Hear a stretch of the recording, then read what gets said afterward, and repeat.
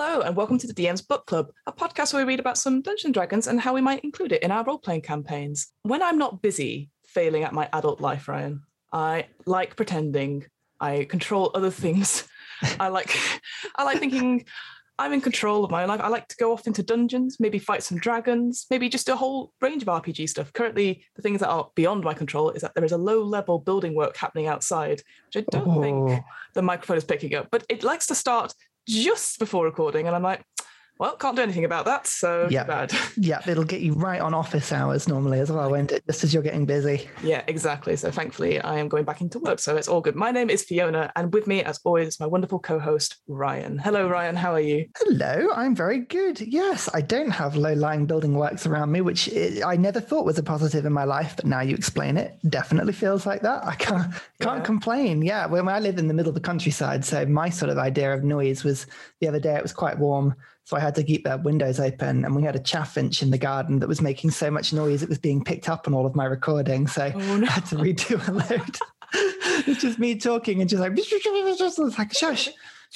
I'm busy. Yeah, I think I've had the odd bird song or two once I've been recording, like again with the window open. But right now, in the last couple of weeks, it's definitely been like low-level building work. So it's like you said, it's between office hours, so like 9:15 to all the way till 5. So I have to either get up really, really early or just wait for lunch and then just do it all then, essentially. So yeah, absolutely. Or create a soundproof bubble around you that no one can penetrate, including family, for unrelated reasons. I think that would be a good thing to do. So nobody comes in. I mean, you laugh, but I actually tried out. So I was in a podcast workshop recently, and they said, you should really try a blanket fort and like ask your guests on interviews to create their own because they'll find it really good. And I was like, let me try this myself. I did. And my God, the sound quality improved by tenfold, but I was incredibly warm as a result. Obviously, I'm just there with a small microphone and my thing. So I guess in future, if I need to go somewhere which is a bit more echoey, I might try the blanket fort with this. But at the same time, I don't want to look ridiculous whilst on Zoom. So I know. We'll weigh up the pros and cons. I know. The problem with blanket fort is if you're doing it for sound quality and you're having to put an air conditioner in it, it kind of loses the point of it really with that sort of backline. I know people who have like fans and so fan themselves while they do voiceovers and stuff. I'm just like, surely you just go, right, I've got an hour before I overheat. So let's just boom, boom, boom, boom, boom, as it were. But, or just take all your clothes off. It'll be fine. Yeah, but I kind of record on Zoom. So the last thing you need is like, hi Ryan, just don't look at me whilst I do. This is something that Fiona does that always makes me laugh. We're doing a podcast. This is an audio format, but you always insist on having the videos on, which is fine. But even if I don't have the video on, you will watch yourself talking, which I find so funny. Like it's just is it a mirror thing? Like if you were doing voiceover work, do you put out a flat mirror in front of you and just chat to it? No, I'm not like a budgie. No. I think for this, because it's a conversational style, so it makes sense that I can see something, so I can have something to react to in a way, and like as I'm listening, because normally when it's just me, I just record myself and I don't need a call and response, if you see what I mean. So that's how I would justify it. But also I'm incredibly vain and I need to look at myself at least 5 times a minute in some sort of reverse vampire. If you don't look at your reflection, then it'll disappear. And yes, exactly. It's tough. Now that we've got my vanity out of the way, what are we talking about today? What is our topic of choice? So today we are diving back into the mind of a dungeon master or a general master or whatever you might want to call it, depending on what game you're playing. We're going to be thinking about making fantasy worlds from scratch. Now, we've done similar episodes before, but today in the book club, we are looking at a very, very particular book, which I think is, I'd like to say a friend of yours, but certainly someone you've done some work with before, but is a bloke called Patrick Rothfuss, who has a bunch of very good RPG books around world building and character building and generally making sure that as a DM, you're approaching things from less than a linear approach than you might necessarily think about. He's very good at making you think outside the box and giving you different things to play with. And we're going to be looking specifically at his book, The Ultimate RPG Game Master's World Building Guide. Can I just quickly correct you, though? Because that's definitely not the author, though. That's James D'Amato. Patrick Rothfuss wrote the introduction. Of course he did. I'm looking at the wrong thing. I've got this book in front of me, and it's like, that's the first name on it. So surely right at the bottom. Yeah. No, I just wanted to see where we were going, just to make sure. Patrick's name is actually almost in a bigger type font than James's. It's like, if I was James D'Amato, for that reason, I would be very annoyed with that. I would be on to my publisher right now. Yeah, it's page 14, and it ends the introduction, because I read that as well. I was like, oh, Patrick Rothfuss, that's pretty cool. So yeah, I was like, oh, okay, just making sure where we were. Sorry, James D'Amato, you did the book, but I think the ultimate thing is that it has a foreword from Patrick, and that's wonderful. Yeah. Also, incidentally, the foreword is actually longer than the bit we're doing today. We are going into the book, and we are doing 2 whole pages 25 and 26, as we talk about making a fantasy world. Yeah, so this whole book, actually, a very, very kind of James to actually send us a copy. Certainly, I sent it on to you, Ryan, because we actually featured one of his previous books, the RPG character backstory one, the ultimate character backstory one, I think it's called, where, again, we take these exercises and you create interesting backstories for your character. And this is the latest one in his series, which I think is great, because, again, he is the host and a game master of pretty much any RPG one-shot thing you've thought about in the last 4 years. He's done a episode of it. So runs a one-shot podcast. And actually, this whole book is incredible. And yeah, we're only doing a tiny bit of it today, but the introduction of it is really interesting. There's a moment which sort of, I don't know, there's a sort of a light bulb moment for me, but it said, like, world building is a living process. You never finish building a world you intend for storytelling. And that kind of blew my mind slightly, because obviously we've created worlds for our own campaigns and stuff, and the fact that every time you come back to it, you still are fixing it or tweaking it or building a bit of it with your players. I actually had never thought about it like that before. So you never finish. It's a live process. It's really true. You can plan as much as you want, but it just takes one bad dice roll, one out of the box decision by a player, one longer backstory than you initially asked for, and suddenly the world has been put around and is changed beyond what you initially expected. It is entirely true. And I guess one of the strengths of being a good runner of a game is that you need to sort of embrace that chaos to an extent and allow yourself to get swept away in other people's decisions, because yes, it's your world and you can keep the general headline plot points that may drive a story, and that's your story to tell. But the actual world, I mean, life is infinitely complicated as it is. There are so many nationalities and languages and cultures out there in the real world that you will never, ever even know about in your life, let alone understand. Having other people's opinions and influences on stuff is a really natural way of building that sort of like extra excitement in, even if it's just one line in somebody's backstory where they're like, oh, I've done this. And you're like, okay, well, we'll build in a couple of side quests into a campaign where they get to explore their backstory. And to do that, they need to have a hometown in a home village. And suddenly that home village, maybe it's outside of the empire that the characters are in at the moment. And what does that look like? And let's put some other characters in, and how would they have influenced? And before you know it, you've got another few reams of stuff that just came from one line. And actually, this book, one of the advantages of this book is James has done a really good job of making sure that these one lines that we'll speak about now are just incredibly open-ended. You can take these and run with them in any way you want and build a world in ways that are totally outside of what you necessarily might be thinking of, because your brain might work in a certain way saying, okay, right, I'm really good at making sure I know where all the mechanical stuff is, all the shops, all the temples, all the palaces, all the stuff the DM's book says, you should think about. But this will get you thinking about the flavorful stuff that brings your world to life. There was a big debate actually on Twitter recently about how much you should be asking your players to contribute to your world. So something I quite like to do in longer campaigns is at the beginning is to ask each player something that they've noticed about the journey so far, or something that has impacted in a certain way. I did it for Call of Cthulhu, and I did it for Ravenloft as well. And somebody sort of replied going, I don't like that when a DM does that, because that means there's a lot of pressure on me to contribute something that isn't important to the game or doesn't impact it on the way you think. And I was a bit put off by that, because I always see it as like RPGs are a collaborative experiences, and so getting them in at the door, whether it's through world building or just adding a couple of details that you can then tweak so that, hey, your entrance is a bit like this, it adds to their experience. But I guess, again, it completely depends on the player, I guess. But I remember just reading this thing saying, no, I don't like that. I'm here for the experience. I expect the DM to do all the work and not myself. So I thought that was quite interesting on that point. But yes, this whole sort of world building book is for game masters especially. But I guess this exercise that we're going to do actually does involve players in some way as well. You can very much use this to create a backstory or to give your character a little bit more flavor. It's interesting you mentioned that, actually, because I would probably veer towards agreeing with that person, not necessarily as strong, as strong as that. I do think collaborative experiences are definitely the best, but I mean, my experience is that I like to get people in to ask them about their characters maybe a dozen sessions in, rather than going in from the door, because I think nobody really knows what they're expecting right at the beginning, especially if you're a player of a nervous disposition, or D&D is not for you, or there's like a lack of experience. And even if the DM is new, often it can be one of those things where you can give this backstory and maybe they're not qualified to then take that and actually run with it in a way that you might practice with. And after half a dozen sessions, you'll know who your players are that are really invested in it and are really enjoying it. You'll know how to sort of build stuff in. You can always go back and leave very vague backstories and be like, let's just dig into this a little bit. Like now you've seen the world. Now you have an idea of what's going on.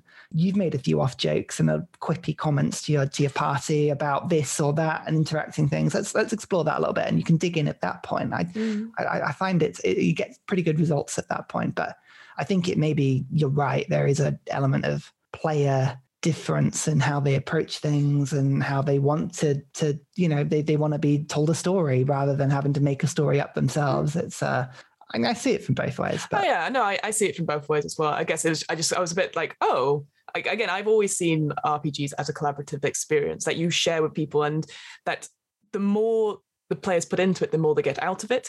And you're not, again, it gets rid of that sort of like GM versus players thing, like this is my story and you're just small players in it. Whereas we know that as soon as someone has an impact on your story, like we're going to talk about with world building, it changes everything about it. So I wonder, like, just setting that expectation at the beginning, just even with the smallest details, and like they like have an impact in some way, even if it's not necessarily central to that beginning part of the story, is something different. But yeah, it just surprised me that some players would be like, no, I'm just here for the almost cinematic experience. I'm here for the Avengers Endgame. I am just a civilian. I have no part in this. I have no influence in this. So yeah, absolutely. It's that's the joy of the whole experience, isn't it? There, everyone gets to do it a bit differently and work it for who they're playing with, and sort of, well, making different worlds for different people, which I guess is a nice segue back into this. So as I say, pages 25 and 26 is what we're going to be looking at today. Fantasy. Fantasy is one of these funny topics that people have an idea about what it is. Yes. And I think it's more broad brushed than people realize. When people think fantasy, and certainly if you'd asked me 10, 15 years ago, I would have definitely given you the trope of Lord of the Rings as being what fantasy is. It's elves and magic and exploration and adventure and all of these things. But fantasy is more than that. It literally, to define it in the broadest way possible, is any world that is not based entirely in the real world. So at any point you add in creative license to physics of the world, the economy of the world, the people of the world, whatever it is that takes it away from that real world sort of structure, that's when fantasy begins and true life ends effectively.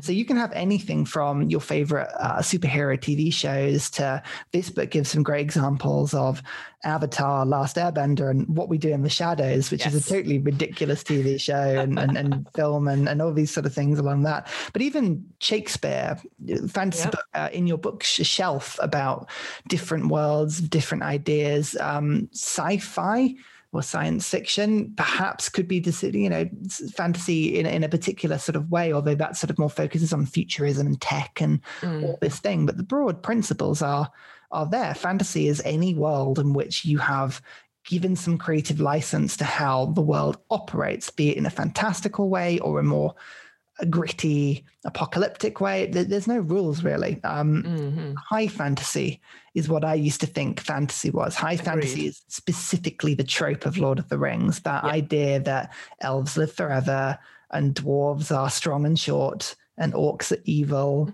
and wizards are wise but skittish, and all of these things that comes from Lord of the Rings, and a lot of different Lord of the Rings it's so popular that it's given a lot of influence to a lot of the mechanisms that you see in a lot of things today. Like World of Warcraft is a good example of something that took a lot of inspiration from Lord of the Rings. Even D&D to a large extent, and how it makes orcs and halflings and dwarves. There's a huge amount of crossover there. That's natural. Lord of the Rings is absolutely massive and culturally was a big thing. But I think that's what you need to get out of your head. Don't let yourself think that you've got to be building a Lord of the Rings or typical D&D campaign. Fantasy is anything you want it to be. Like some of the examples I hadn't thought of, stuff like Spirited Away. So stuff from Studio Ghibli, the idea that there is the real world, but there's another layer hidden on top of it. Another book I thought about was Neil Gaiman's Neverwhere, where it's set in London, but all the tube map is referencing other things. So like Seven Sisters are in fact seven sisters. Raven's Court is a court of ravens. You never go across, I can't remember, the marketplace or whatever it is that moves from place to place and all that sort of thing. All these little things, but I have a hook into the real world. So yeah, I completely agree. I had the same thing. Like I wonder again, so obviously we had Lord of the Rings, nearly 20 years ago now as a film. Obviously, it's been around a lot longer than that, but that sort of, at the time it came out, obviously had Harry Potter, the films came out then as well. So we had this sort of, here's what magic is, and here's what high fantasy is. And now I'm thinking, well, what else has influenced it? Like Game of Thrones would be the other example. Because obviously that, again, is like, it's like, medieval-esque sort of knights in shining armor, but also some sort of mystic thing coming from the north.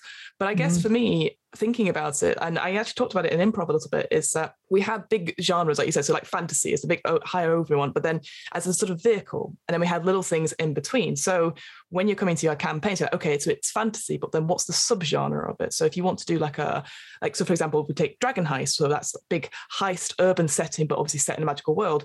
The overarching genre is high fantasy or fantasy, as you put it, but then you've got heist or thriller or suspense or, film noir or something like that. You can put that then as a subgenre, as almost like tags to help sort of find your niche into that, sort of specialize your campaign in a way. And I think that's how I like to see things now. It's like, okay, so the overarching thing is sci-fi or fantasy or horror or whatever, but then finding those subgenres in it to really pin down what kind of campaign you're doing. Yeah, exactly. And you don't even have to be defined to go into just one of those subgenres. You can mix and match.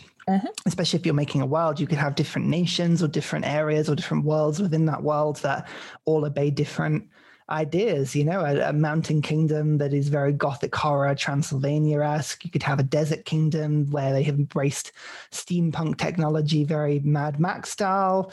And then across the waters, there's an island that actually has incredibly Japanese orientated or, sort of Asian artwork and sort of culture to it. And you could throw in as many different things as you want into your world. I think the thing to, keep an eye on is sometimes it's fun to really think wide and hard about the broader brushed things, and you lose track of the detail sometimes, and other times you can get too focused on detail. So this actually, what we're going to do is we're going to go through this book, which gives us a D20 roll effectively of different things we can think about to build a fantasy world. And the book leaves them incredibly open-ended. There are all kinds of ways you could answer something, and it may change from day to day. And your answers to this may change depending on either you coming back to it a few months later, or maybe your players doing something in the world and something has changed as well. So this is an exercise you don't just have to do at the start. You can do it at any point. And as you say before, this is something you can also do to help build a world, to help a backstory on a character, to give that little bit of flavor to that little bit of a side quest, or that referenced kingdom that maybe your players aren't going, but is sort of tangential to the world that they're living in. There's all kinds of ways you can use this, but I quite like the way it's putting it up. D20 roll. This book recommends that you roll a D20 for every player in your group. So the more players you've got, the more times you look at this, stops you from getting too sort of worked out. But what we'll do quickly is we're going to do a skim through of the 20 things and have an idea about what the sort of things mean, and then we'll have a go making it at the end. Sounds good to me. Going from 1 to 20, the first thing it asks you is magic present in this world? If so, how common is it? Now, a lot of our podcasts involve Dungeons and Dragons, and that is a main game that a lot of people play. But there are obviously other systems out there that you might be building for. If the answer was to Dungeons and Dragons, the question is quite simple, because yes, of course, there's magic in the world. You've got player classes, you've got monsters, you've got magic items. The books is written kind of puts a middle pegging, like magic is out there but not common. And that's sort of the way. If you want to have a world with zero magic in it, that's fine. It would be definitely something to think about, because a lot of the systems out there might have to be tweaked and altered in order to change this. Maybe there's no magic in the world except for your players and or very limited NPCs. So rarity of magic is a thing. You could go the other way. I know we've had a campaign in the moment where we've got a world that is incredibly high magic from a sort of magitech sort of point of view. So maybe it's more abundant, and cantrips are something that citizens can perform pretty much at a whim. The options here are pretty much how magical a world you want to be. If you don't want to think about it, then you can just go down the middle and use whatever system you're using sort of recommends effectively. We've definitely discussed other D&D campaigns where, again, the shift of magic, either it is fully magic in some sort of magitech way and it is harnessed, artificers harness the raw powers and make it to make machines and stuff like in Eberron. Or I think, that's where I'm going to get it wrong, like Dragonlance or something like that, where again, it is very rare and only those skilled enough can know it. But again, that sort of skill comes with responsibility and also a power dynamic, which can instantly sort of really turn its tables. And I know one of our other friends, Sam, created a world where magic was not forbidden, but definitely when people saw it, they were scared of it because obviously they knew the power of it. And when quite a lot of your party has some sort of magic and then they just happen to use it, not thinking about it, it can really turn what would be a normal encounter, just talking to the mayor of the local village or whatever, into quite terrifying thing, because you might be run out of town, you might be attacked because people don't understand it. So yeah, it's a good question to start, I think. Absolutely. The second one I quite like as well. What major event in this world's history is remembered largely inaccurately? I love that question. It's not just what major events in the world. This is something that the populations of the world generally remember badly. And the things that immediately come to mind are not just things within deity lore, the founding of gods. Maybe the truth of that is not entirely as you might think. Perhaps it's the story behind why a monarch is on the throne. Maybe that is sort of wrong. It could be something incredibly petty, like why a town was founded, a city was founded, why a lake is in that particular place, why a monster was killed in some way. It could be anything to do with sort of small trivial things. But the idea behind this, I think, is to give you a little bit of a hook to say there may be a secret behind the world that could be really important and really key to your plot of your campaign. Or it might not be, or it might just explain a lot of the stuff behind, what major event of the world's history? Well, the most powerful mage in the world saved the world from big danger and was voted in thousands of years ago to rule this land, and now they're immortal. That is remembered incorrectly because the mage actually won via a coup and then killed everybody but remembered. Yeah. And even then, I was actually thinking about it a slightly different way, where it's remembered inaccurately, but not because of any fault of the people. So I've been rewatching a lot of Doctor Who recently, and there's an episode in series 4 called The Fires of Pompeii. And obviously it's referring to like Mount Vesuvius exploding, and there's like Donna Noble, the companion, is like, well, we've got to save people. The volcano's about to erupt, and people are like, no, it's not. We've talked to the soothsayers. It's not going to happen. And what happens is actually, to defeat the big bad of that week, the Doctor and Donna have to set off the volcano themselves in order for history to go. So it's either saving the world and killing those people who are around Vesuvius. And yes, that's the thing for me, is that they don't know it's about to happen. And they think, oh, Vesuvius erupted naturally and killed all these people. Whereas actually it was the action of 2 people in a spaceship. So so that's how I saw it like that, is that it could be either people deliberately misremember it or it's unintentional. Coming out of the massive battle, somebody is seen leaving and people just assume they did it, but totally wasn't.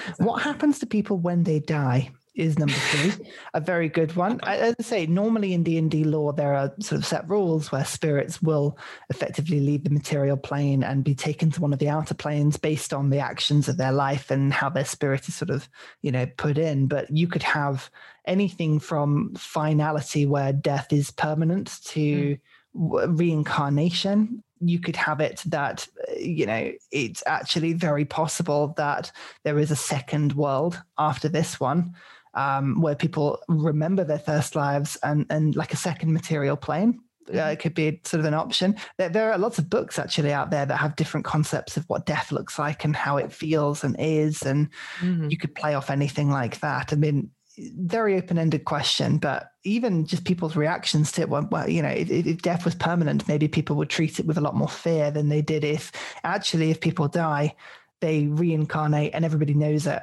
Having that sort of finality can really shape the way people play their characters as well. If you know there's no coming back and that healing magic isn't permanent, or like, I think I've spoken about this before, there is a game called Best Left Buried, where essentially it is, what if dungeon delving was a real life job, as if you were going into the mines?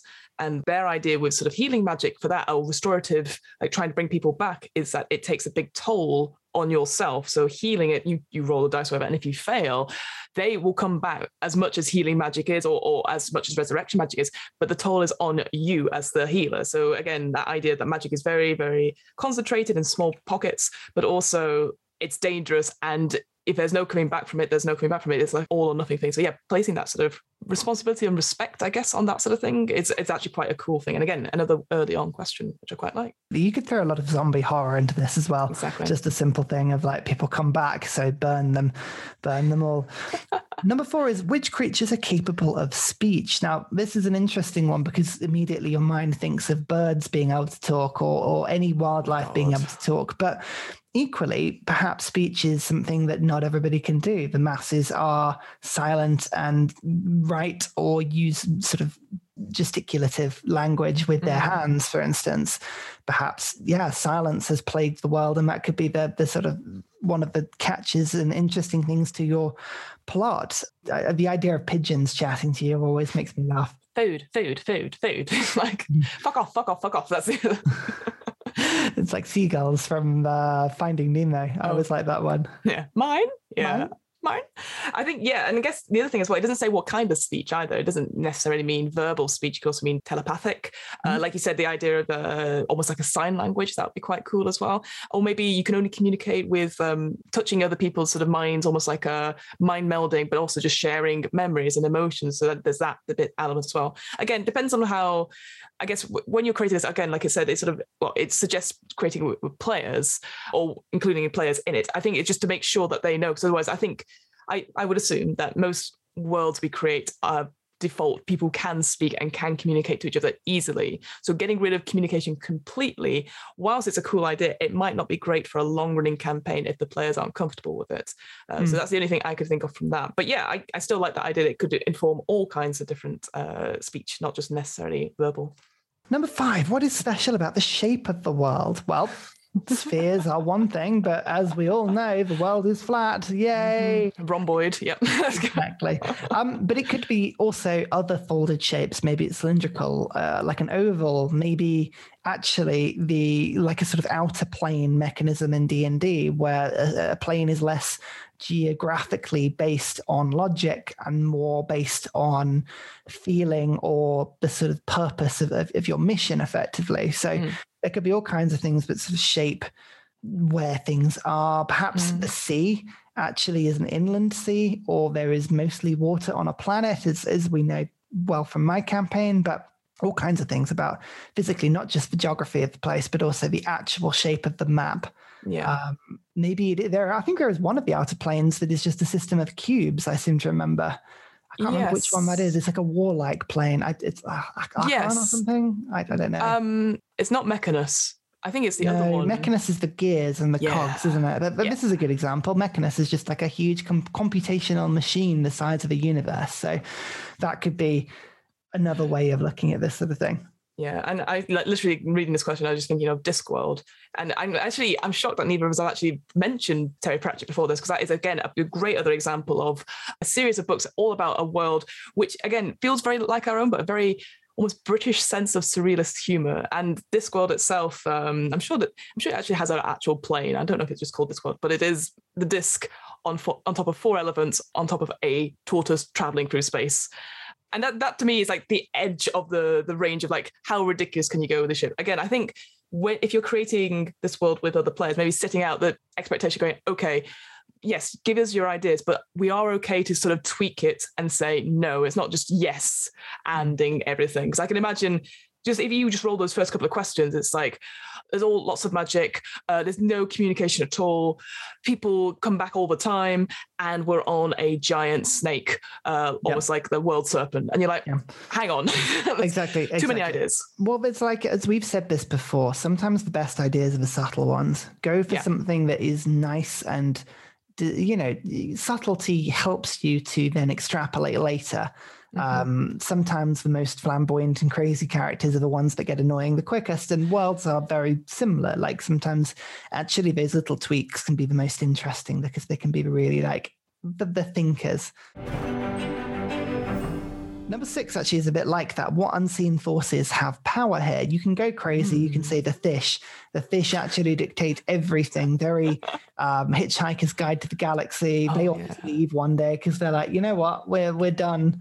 We're done flying off, and that's it. But you could think unseen forces, Illuminati, perhaps just actually behind the queen, there is a consort that is manipulating the strings, or some sort of assassins guild that actually have dictated the result of every election for the last 500 years. And, it could be anything. Unseen forces could literally also mean the way that magic works. Perhaps there is no weave, but actually it's just the proximity to beings on the elemental plane of fire, for instance, influencing things. Yeah, that idea of unseen forces, for me, I was thinking of, again, watching lots of Doctor Who, there's lots of aliens in disguise forming the political UK, like Slovene, although Slovene are terrible, fucking hate Slovene. I don't think they're funny at all.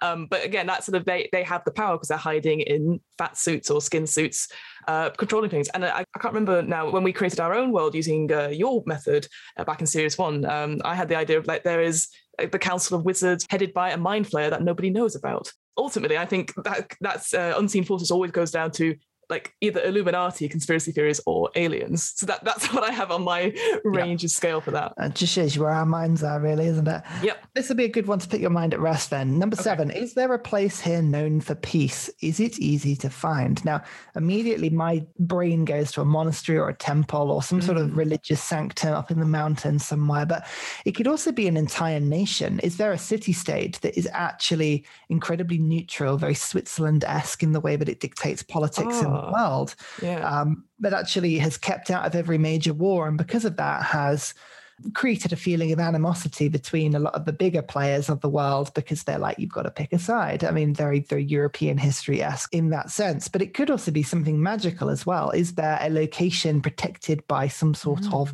angel, for instance, where there is a physical presence around it, an aura that stops people from fighting, like a sanctuary sort of effect on people, for instance? And because of that, that tends to be where consulates and diplomatic missions get sent, because it's just difficult to physically fight there. I guess the other way of looking at it is like for me, I was thinking when I read that, I was thinking a place of maybe natural peace or natural beauty. So again, I know you're up in the Lake District just now, and all I ever see is amazing pictures that you guys post on Instagram. But again, is it easy to find? Yes, but it's hard to get to. So having a quest, almost a pilgrimage to get to these places and experience it. Or maybe if it was a nation of some sort, maybe it is easy to find. You can point to it on the map, but to get into that place takes time, and you have to go through border controls and all that sort of thing. And so having a quest to get in, so it's easy to find, but to get there, the journey is different. So yeah, I like that. So you could either be a physical temple or a physical place, or it could just be something that's naturally formed in your world. What mystery has gone unsolved for as long as almost anyone can remember? Now, that's an interesting one. That's a hard question. It does, but it doesn't have to be a big thing. It can be a small thing, a mystery. It could be as simple as, how did the mayor get elected? No one's ever been able to sort of prove that they fudged it. or sort of, broke the election in some way. It could be a bigger thing. No one actually is sure how magic works or how healing magic works. It doesn't make any sense. Even the arcanists look at it and say, we don't actually know why this is. Why? Maybe no one knows why the world was created or why the deities exist. There can be large existential questions about that. But as I say, I like the small things sometimes as well. It could just be something as simple as no one entirely knows why the founder of the town was driven out 50 years ago, but the mob remembers being particularly angry, but no one's around to remind themselves. Something like that.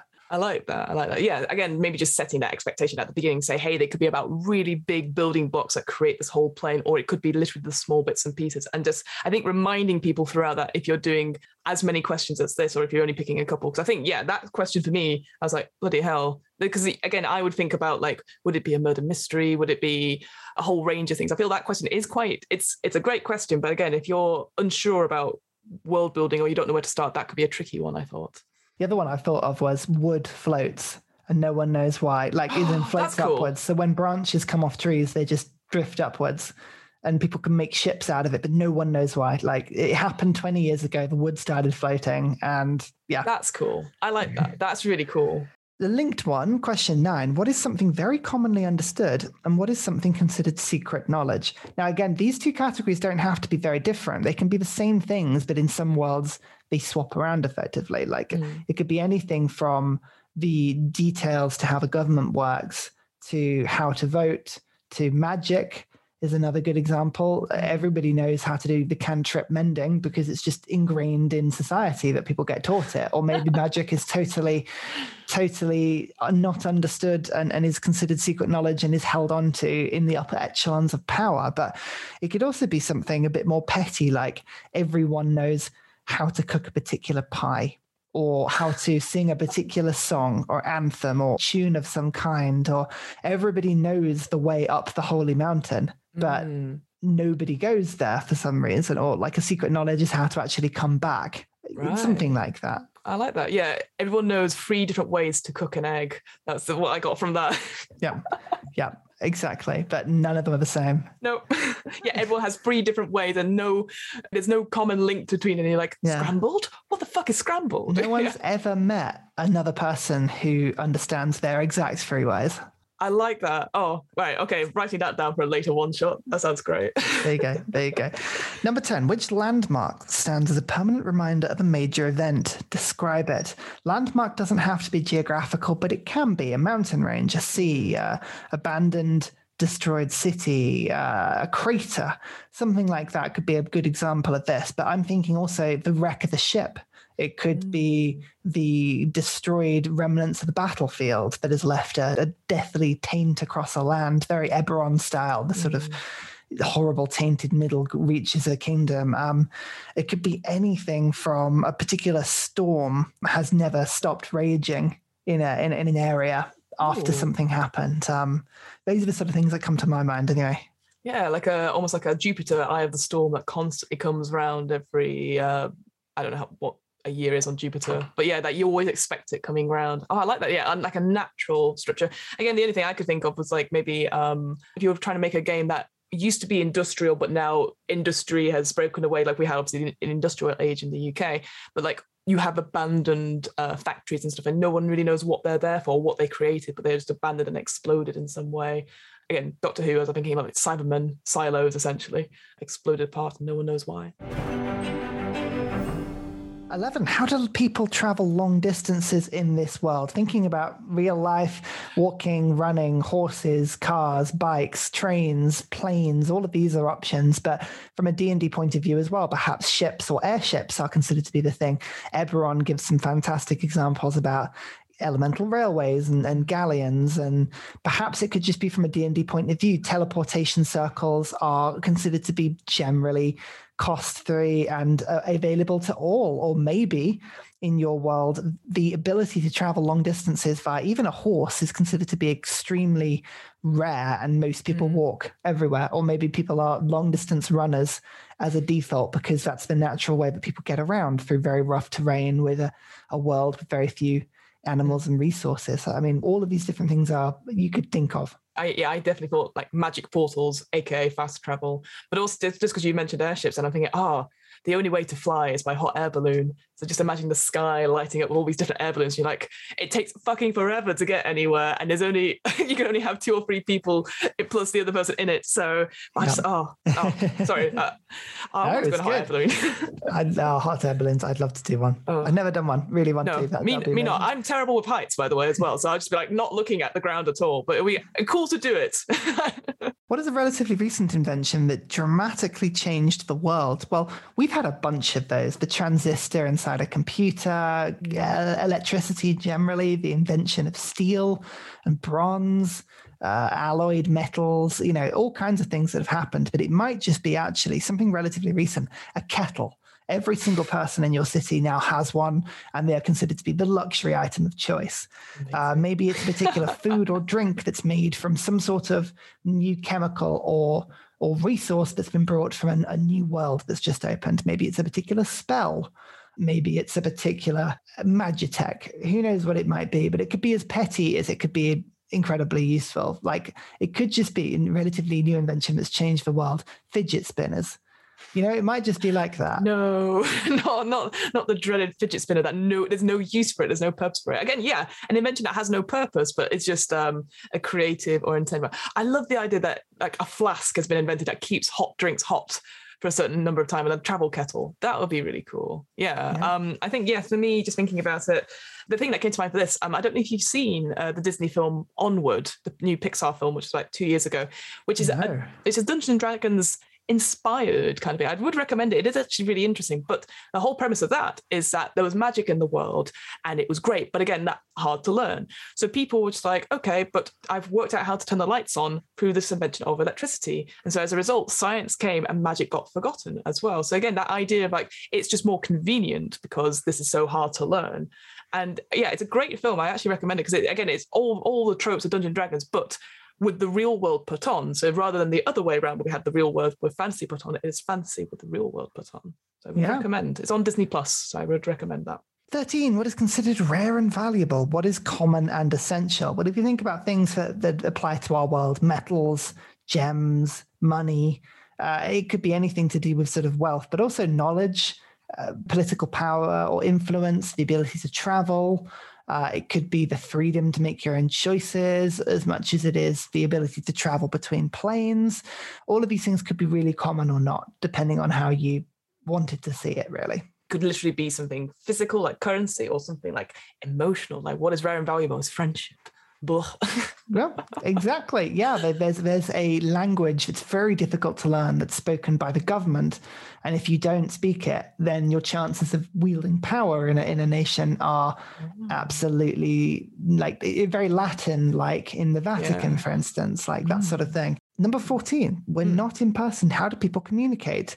How has this method of communication affected society? You've just got to think about WhatsApp and Facebook and social media for our world and how much that's changed how people communicate. But perhaps it's, just paper and pen. People still write each other letters. Owls from Harry Potter being a communication, sending spells being perhaps everybody can actually send a sending spell once per day in your nation, and that's just something that inherently people can do. Oh, who do you choose for your one sending spell? It's like, who do you choose to bubble up with during the pandemic? It's like you only got one, and if you're not the other person's chosen one, that's really awkward. That you constantly sending messages that are seen but left unread.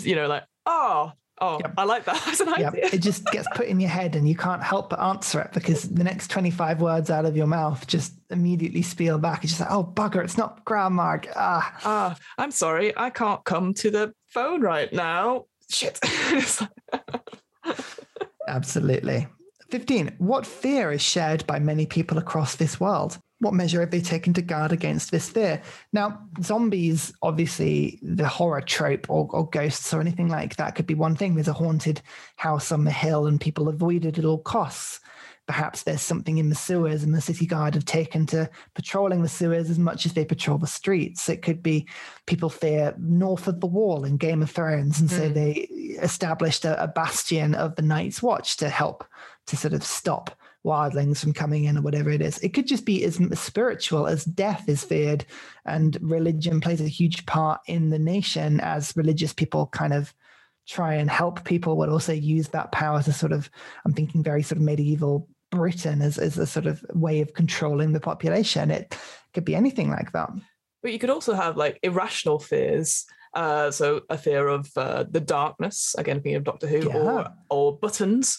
But I'm thinking, because we just did that episode on halflings, they obviously are superstitious, so they will do things. So again, that what you commonly guard against it is actually just throwing salt over your shoulder or something like that. So it doesn't have to be a real threat. It could literally just be as irrational as a black cat walking across your thing, and you go, and then you have to go do something else. I love the darkness one, though. That's amazing. Imagine if society teaches you that darkness is a bad thing.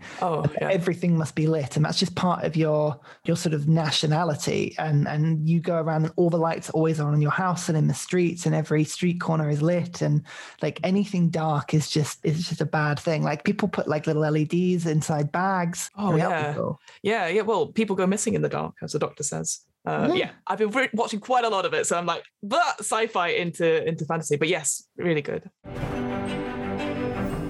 16. What is something you wish existed in the real world but does exist in this one? Well, it could be as simple as magic or sorceress powers or Hogwarts, anything that you've wished for in your life that hasn't quite come true. It could also be the fact that perhaps everybody can fly. Everybody gets a second chance at life. There's, one wish you can make at any point in your life that sort of rewinds it for you in some way. Telepathy, telekinesis, superhero style. Something as mundane as perhaps there is no such thing as a can that needs a can opener. They all have ring pulls that work every time. Wow.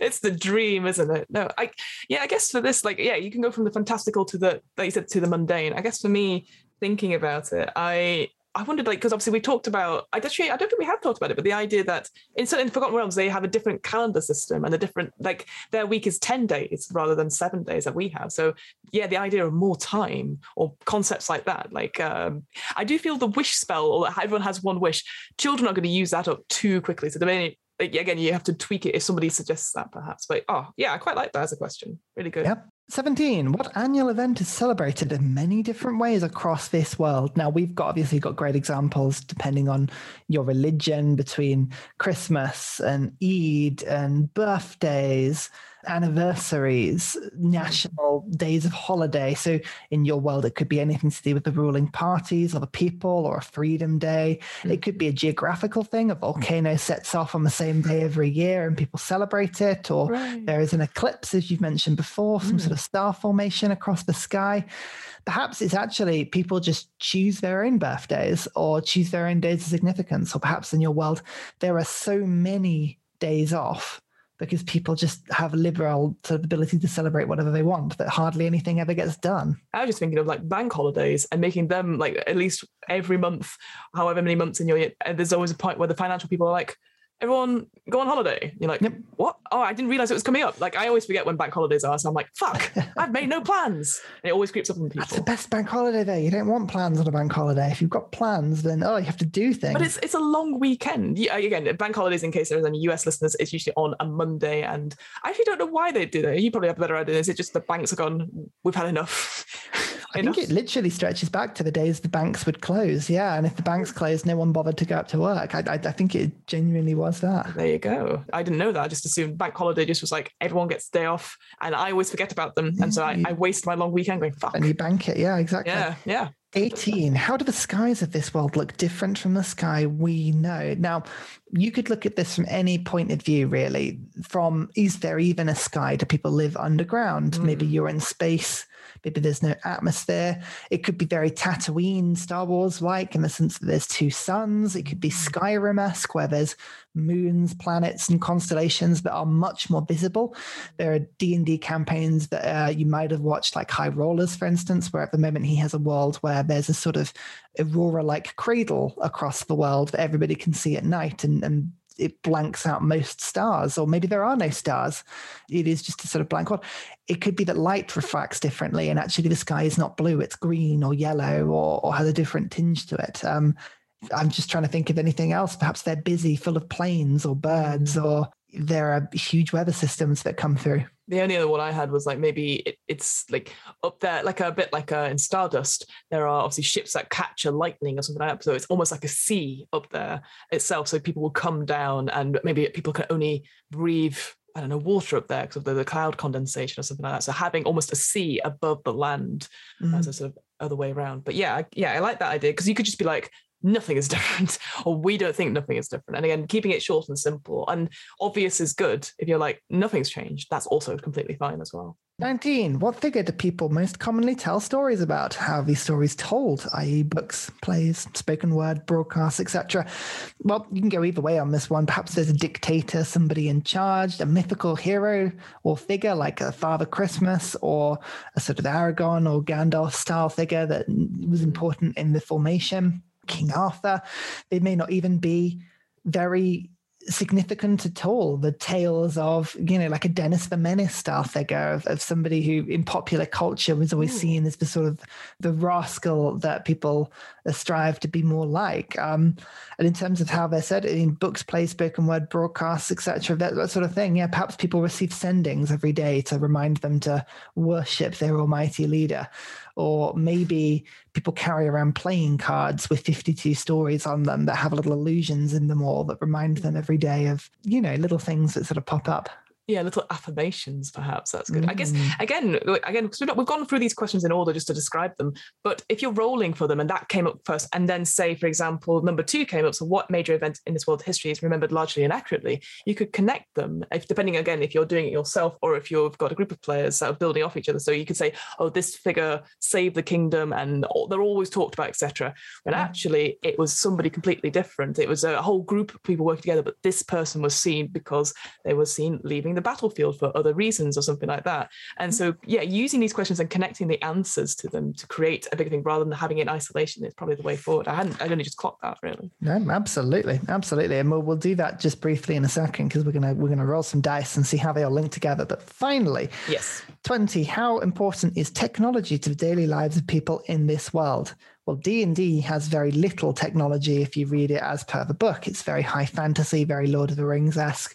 There are worlds like Eberron that have magitech, but that's more based in magical forces than it is anything else. But you can have a D&D campaign in a realistic world. You could play other systems. I'm thinking GURPS. I'm thinking some of the ones that you've shown me over the years, like Dread, for instance, can be set in a very realistic world, where really the world is irrelevant to the actual mechanism of the game and the tower and drawing things like that. But your technology might be a thing where either you've got it or you haven't. You've gone fantasy or you've gone high tech.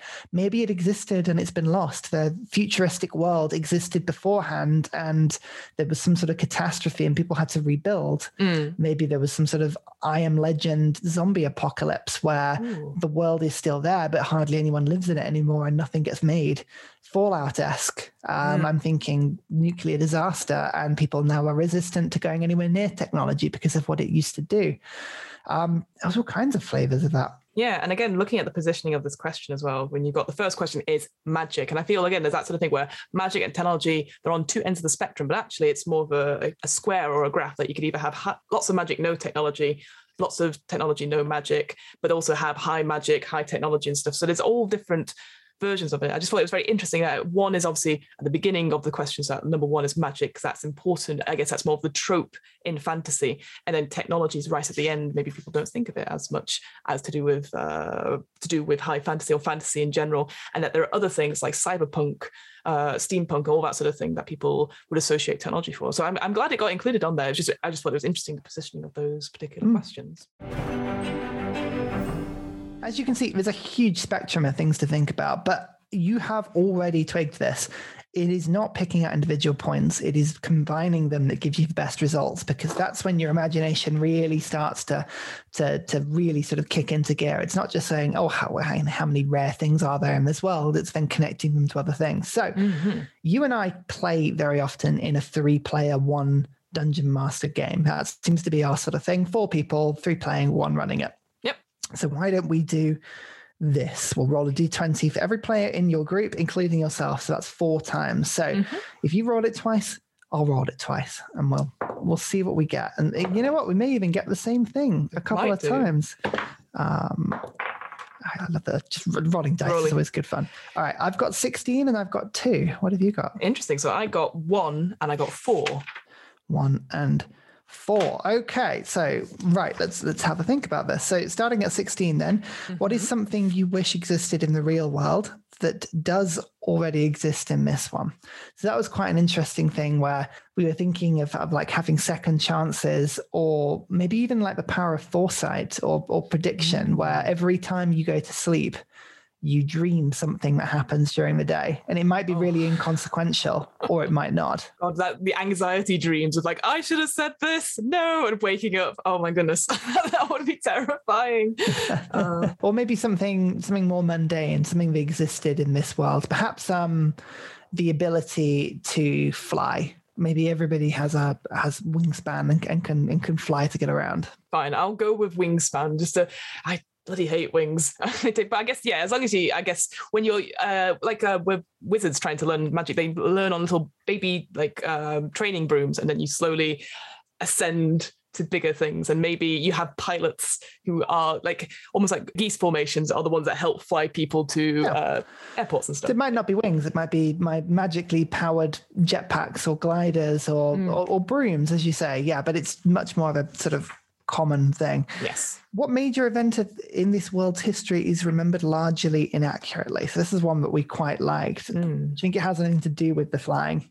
Maybe it was something to do with the fact that maybe a population was attacked or invaded by somebody, and it was only their ability to fly that actually saved them. Yeah, I like that sort of thing. Maybe more of a, you could have it like an environmental hazard, that the water's kept rising and it's just easier to just pick up all your things and ferry people, but through the power of flight and moving stuff across like that. So I think, again, maybe through necessity, and people were like, oh, we've managed to evade these big floods or whatever. And actually, it's very useful. I can do the school run much quicker and I'm not stuck in traffic and all that sort of thing. Yeah. When in fact, actually, there was never any flooding. The water never rose, but it just happened to be believed, and people still fly because it might do again, but it never did. Yeah. Oh, yeah, absolutely. Yeah. People keep the room mongering, that sort of like, oh, well, you never know. The waters might, and there's those prophecies, those forecasters are like, oh, it's going to be complete wash tomorrow. But people believe them. Yeah. Oh, I like that. Exactly. Is magic present in this world? If so, how common is it? Well, I think people can fly. So we know that it's at least a little bit, but maybe it's not even magical flight. Maybe, as you say, it's technological flight more than anything else. I guess I do always like the idea that there's something that does set it different from the real world. So I guess, and we've talked about this before, I like the idea that magic is very common, but it's not necessarily the high-powered magic like fireballs appear down the street because gangs are fighting or anything like that. But it's like the small little things, like a Harry Potter, essentially. Like to clean up, you have several unseen servants and mages and that sort of thing. So everyday common magic is acceptable, I guess.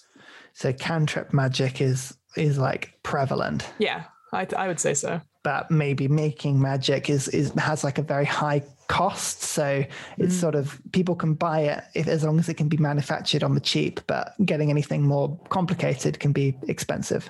Yeah, I guess you get to have your own magic workforce in a way, like there's almost a different sector for jobs, and you employ people who have stronger talent, but everyone has a low level, but those people who do have it can go get trained at universities, or almost like now I'm thinking of like magical plumbers and stuff like that. You get in a proper person to do the job rather than doing it yourself, because you do not have the skills or capability to do so. Yeah. Well, speaking of workforce, the last one was which creatures are capable of speech? Yeah.